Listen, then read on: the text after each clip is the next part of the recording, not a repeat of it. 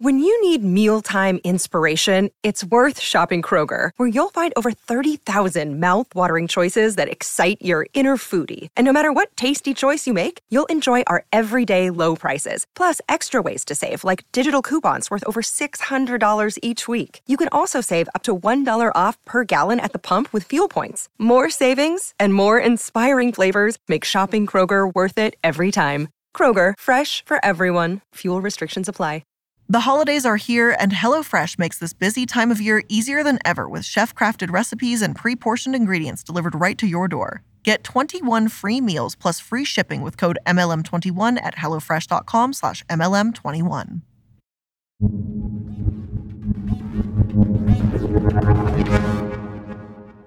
Princess House looks like any other perfect picture homey MLM that encourages stay-at-home moms to scam their friends. So early in the episode, too. I meant throw parties with their friends. Apparently, when they were founded back in 1963, Princess House specialized in crystal, so it's no wonder that their glasses are probably the nicest and definitely most expensive things they sell. A quick search of Princess House crystal on Etsy brings up a whole slew of vintage plates, a nativity, cups, wine glasses, champagne flutes, you name it, they've got it. They look like something your grandma might have owned, but hey, they were founded in 1963, so I can't say I'm that surprised. Now, instead of old-timey crystal glasses, they've got just about everything else kitchen-related sold by their distributors. They're like an ever so slightly older version of the Pampered Chef. And for any of you who recall that episode, Pampered Chef isn't nearly as predatory or as dangerous as Herbalife, other supplement MLMs, LuLaRoe, Young Living, Beachbody, at least in my opinion. Yeah, the business model is problematic without a doubt, but that's about as far as it goes, right? Well, Princess House is just a tiny bit different. Sure, they've got basic kitchenware, but they aren't all that separated from Herbalife either. Both of them, from what I can see, have an overwhelming amount of Hispanic people as distributors, and they've got lawsuits to their name like more than you would think. Princess House even has supplements too, which is very interesting. And I know many of you know how I feel about supplements. Though they don't seem to be nearly as known for this as they are their kitchen products, it's still a little bit weird that they sell those too. I went to Consumer Affairs to see if these kitchen products are worth the inflated price tags. Like, seriously, let me give you an example. It's over $100 for a saucepan.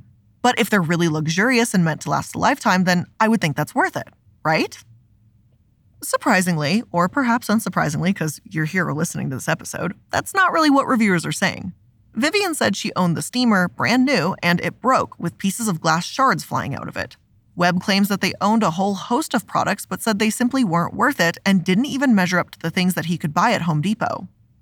I did some pretty serious scrolling through this to look at all the reviews, and almost every single review was negative. Like, it was a little bit overwhelming, honestly. Some say that the dishes shattered, cracked, handles fell off, replacements were not given, they couldn't reach their salesperson, and their satisfaction guarantee was a total joke. Needless to say, I don't think these products are worth the price just based on other people's reviews. Sure, there's not a ton of reviews on here, so it's possible that there isn't a fair representation of the company, but given how often reviewers of MLMs are actually just distributors, a fair representation can be pretty difficult to find in the first place. Are all of these negative reviews a sign of just how negative the company is behind the scenes? Like, what else might they be hiding? Well, let's dive right into it and start with what I loathe the most about this company: how they target sellers. Invertir en una vasija de Princess House. Según que no se despega nada, garantía de por vida. Get your fucking ass up and work. It seems like nobody wants to work these days. Hello and welcome to Multi-Level Mondays. I'm the Illuminati, and today I'd like to chat about a slightly lesser-known MLM called Princess House. Now, initially, I couldn't actually find much on them. The founder, Charles Collis, was a co-owner of Armor Bronze and Silver Company, which is the largest manufacturer of copper and brass giftware. But a few years before that went under, he created Princess House to sell hand-blown glass and giftware. Reading that, I'm reminded of those Longaberger baskets. It's such an oddly specific thing to become an MLM, but hey, I've said it before. If it can be sold to a downline, it probably will be. As the CEO, Connie Tang, put it, our products have evolved. The company and brand have evolved from breakable to durable, from crystalware to cookware. With marketplace changes, preference changes, and even demographic changes, to meet the needs of customers, consultants, and business owners, an evolution has occurred. And as innocent as all that sounds, somewhere along the way, Princess House began targeting Hispanic people specifically. Now, whether this was purposeful or a result of the community signing each other up as downlines, there's no denying that the sales force and company base are predominantly Hispanic. Tang seems pleased by this and says they have a first-generation demographic that she hopes will expand to younger Hispanic sellers. If you go on TikTok and look up Princess House, chances are the clips you're going to see are in Spanish, by the way. Now, I did have someone help translate these for me so I can share what they're saying. In one, a woman named Jocelyn tells her audience that she had a friend who sold Princess House. This friend convinced her to get rid of her Ninja blender, promising to get her a Princess House brand instead, but they never did. And Jocelyn was annoyed and said she'd have to go to the store to get a cheaper one now because she didn't have a blender anymore. In a second one, the user Gemma says that Princess House is the worst investment she's made. She bought a non-stick pot and it's anything but non-stick, and the seller has refused to help her too. Most of the comments tell this user that she just burned the food and blamed the company and she should try to wash her pot before complaining. Now, the rest of the TikToks show people using or selling Princess House products. Sometimes it even looks like they're stocking up, judging by the amount of boxes you'll see in these videos.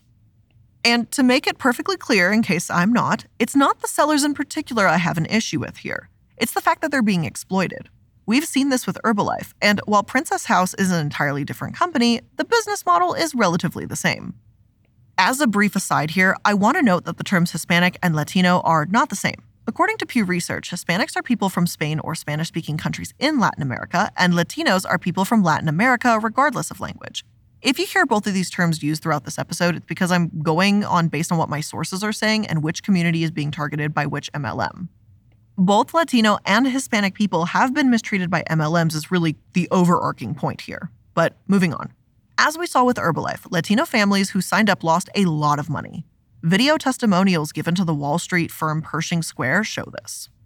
One former distributor told the camera that, quote, "The first thing they tell you is that you don't need a social security number to sign into this business. It seemed like the perfect job." So if this doesn't scream, we're going after people with a shaky immigration status so they can't sue us, then I don't know what does. It's one thing if a company is actually trying to help someone. It's another thing if they're purely focusing on people with limited legal means to avoid any recourse. If the first thing they say is, you don't need a social security number, then that should set up a couple red flags, but that's just my thinking. Other former sellers say that they think that they felt like they had no recourse when they were scammed because if they spoke out, they risked exposing their immigration status. It's possible that there are many more immigrants being recruited to sell MLM products and we simply aren't aware of it yet for these types of reasons. There's far more than shame at stake here should someone choose to speak out, and these companies are aware of that. Again, I've got no idea for sure if this is what the Princess House MLM does, but still, reading that they have such a high Hispanic base and seeing all of these TikToks in Spanish, it does raise a few red flags for me. But how does Princess House do this? How are they making all these promises? Well, let's take a look. Get your fucking ass up and work. It seems like nobody wants to work these days. That's so true. You have to surround yourself with people that want to work. This is probably my least favorite thing about Princess House, their Start Your Business page. To be fair, this is probably my least favorite thing about most MLMs, but theirs is especially infuriating. Now, I've looked at dozens of these sites by now, all of them making a variety of promises about how you can choose your hours, how much you're gonna make, where you work, be your own boss babe, you get the idea. And these other companies, when I look at their stuff, they're at like about a 7, right? But Princess House cranks that bitch up to like a 14. Not only do they say that you're a boss babe in control of your own future and finances, but they actually have a sliding scale that'll tell you all the things you need to do in order to make money with their company.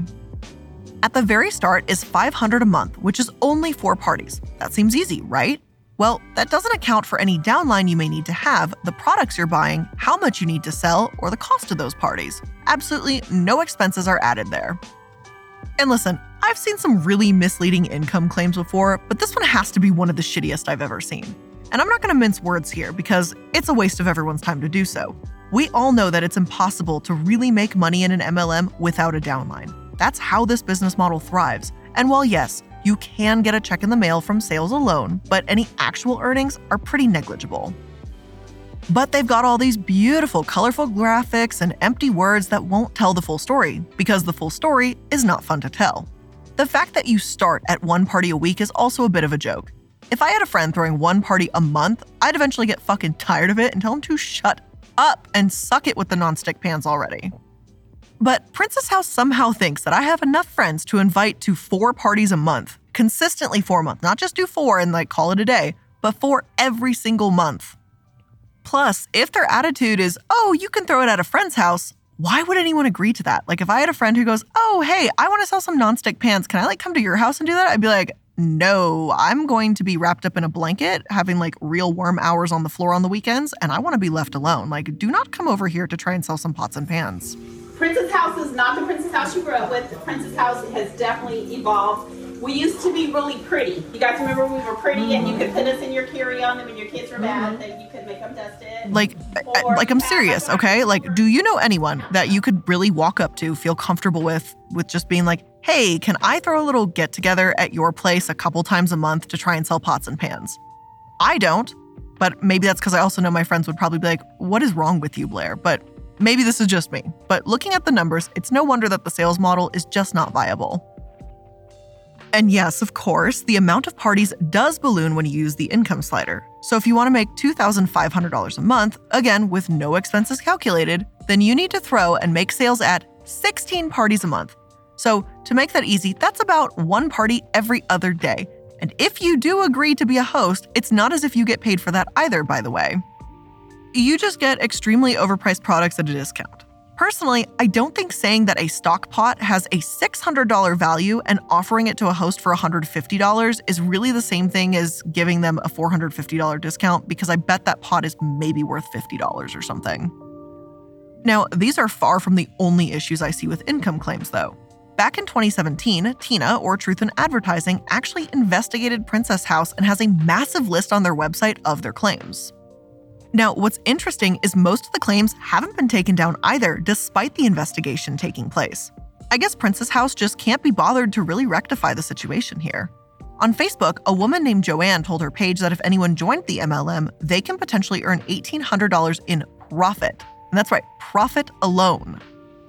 So this woman said $1,800 in profit in the next few months, as well as $1,300 worth of products. Others claimed that they made $600 a month for only about 12 hours worth of work, and others promised vacations. Funny, or maybe pathetically enough, some of the claims that Tina listed weren't from distributors at all, but they actually came from Princess House's own website. And I just find that a little bit interesting. Now, the company was notified of this, but their response is lackluster, to say the least. The counsel to PH told Tina that they have over 20,000 independent sales consultants, and although all of them sign an agreement that says they won't engage in deceptive, false, unethical, or unlawful recruiting practices, they say they just can't control everyone. They also go on to list why the screenshots aren't as bad as Tina claims. If they say that most of the sampling is from distributors, not the company itself, and some of the sampling is dated in 2013 and 14, 3 to 4 years before the complaint was made, by the way. They also said that Tina didn't have proof all the sellers were active, and calling the claims misleading was a stretch. But seriously, just because someone doesn't shout, "You'll earn $1,000 guaranteed," it doesn't mean that they can't make misleading income claims. I'm not sure how Princess House defines misleading, but I do believe these sellers' posts absolutely fit that definition. Plus, since when did the age of these posts matter? That's like saying, oh, you can't be mad at me because I lied to you about potential earnings at your job, but that was 3 years ago. Yeah, you can still be upset about that no matter how old the posts are. If anything, it makes it worse that Tina had both old and new posts because it actually demonstrates a pattern of behavior from various sellers. Princess House's response is ridiculous, to say the least. An absolute joke, even. One minute, they're arguing about how Tina doesn't have a leg to stand on when criticizing them, and the next they say, oh, but if you actually see any real issues, you can contact us. Otherwise, this is poor conduct and we don't respect you. Meanwhile, they're sitting over there with a freaking income slider on the Become a Representative page of their website, towing the line between making false promises and advertising like a tightrope walker. Unfortunately, you can't really expect anything different from them, at least not once you meet the CEO. Back in 2018, Connie Tang was interviewed for a Medium article. Now, this happens all the time. MLM CEOs pitching their companies is nothing new or particularly surprising. But in this case, the headline caught my eye because it was interesting, and it reads, "I am living proof of the American dream." Now, truthfully, I'm a bit of a doomer, okay? When you research and talk about this type of content all the time, life becomes pretty depressing if we're being honest. And in my opinion, I think the American dream is pretty much in tatters, if not outright dead. Income inequality is greater than ever, and positive spirit and hard work just aren't going to buy you a home with a white picket fence anymore. I mean, hell, it's not going to buy a house, a townhouse, a condo, a nothing. We're all just going to freaking live in apartments, I guess, for the rest of our lives. Now, I'm not saying that it's impossible, but I am saying it's getting pretty damn close. So then what makes Connie proof that the dream supposedly still exists? Well, according to Connie, her parents were Chinese immigrants. She came to the US at only 10 months old and grew up learning all about determination, accountability, passion, and respect. She had even written a book about her values to teach others how they can navigate their professional and personal lives with grace and without fear. The thing is, there's a lot of great points that Connie makes, but there's also a lot of hypocrisies too. For starters, she says that you need to live fearlessly. And I'm going to be real with you, Chiefs, here. That's much easier to say from a CEO position than it is when you're failing to earn or even losing money at the bottom of a downline. Like, it's really easy to be very inspirational when you already have your needs met. But when you're still trying to get your needs met and earn money to literally just feel secure in being alive, it's not so easy. To be champions. Dreaming is not enough. No basta con soñar. You have to take that dream and you've got to shape it into something you can visualize in great detail. Tienen que tomar ese sueño. I'm not going to deny that her story might be an inspiring one, but when it's used as an inspiration for an MLM, it becomes a lot less wholesome. After all, it's not as if Connie started working as a distributor for one of these direct selling companies. She worked at Clinique and Lancôme before taking an executive role. CEOs and these kinds of positions don't necessarily rely on any kinds of parties or downlines for their salary. Secondly, it really just grosses me out personally that Connie talks about how difficult it was for her family to overcome the challenges immigrants face while all Princess House relies on is immigrants and Hispanics to sell their products. The chances of making any money with an MLM is very slim to nothing. You're far more likely to lose money. That's just statistically the way this goes. And I'm sorry, but that's not a matter of opinion. That's literally the way this is with every single MLM I've ever talked about ever. Once you account for expenses, almost everything goes red. And sometimes, even before expenses, earnings are pretty low too. Now, only those at the tippity-tippity top of these little triangle-shaped business models can earn anything. But here's our girl Connie using the Hispanic market, exploiting immigrants that may have to buy into this American dream language, and using her own history to relate to them to say that she's living proof that their dreams can come true too. And it's absolute bullshit.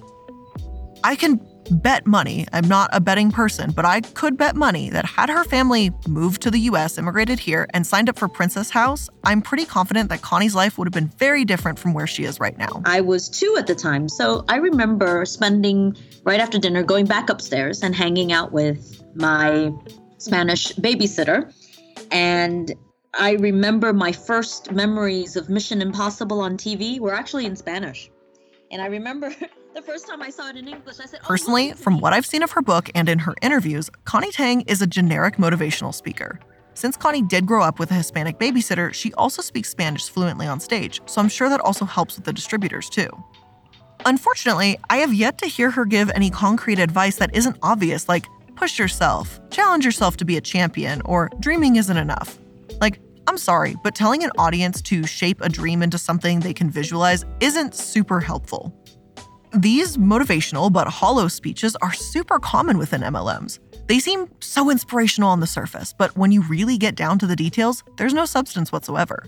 Now, while I could end here for the day and say, here we go, classic MLM that scams consumers, and in my opinion, you should stay away from them, there's just one more aspect that we need to go over: the lawsuits. There is one large case you'll find when it comes to Princess House: the MLM versus the Lindsays. Now, this took place in the 1990s, so as a disclaimer, I've really got no idea if Princess House behaves this exact same way today, but I think it's reasonable to assume that not much has changed because of what we see demonstrated in this court case. It's some pretty clear-cut MLM behavior. Simply put, getting pissed off at distributors that leave the company. Allow me to summarize. Princess House had a couple sellers working for them, otherwise known as the Lindsays. They'd been there for some time too. One source says about 15 years. But problems at Princess House led to a substantial drop in their income. And the Lindsays were not alone by any means. Apparently, some of their witnesses, former PH top sellers, even testified that the problems at the MLM meant they just couldn't make money there anymore. Now, it's not really clear what the issues were exactly, but safe to say, these sellers never owned their own business. Otherwise, why would they care if Princess House was having issues? If they're business owners, it's not like someone else is going to impact their own company. While some of the sellers considered leaving or moved on to go somewhere else, the Lindsays decided to pick up a second job selling with Park Lane, a jewelry MLM. And is that a little shady? I mean, you could argue that it is, I guess. The Lindsays can tell whatever downline they have to join them over in this new MLM too. Assuming that the downline listens, or if any of them leave Princess House altogether, then that leaves Princess House with a substantial customer, employee loss. Even though kitchenware and jewelry are two totally different things, maybe some of those representatives don't want to be in both companies. That said, I really don't think an MLM has any right to complain. Has Princess House forgotten what their website says?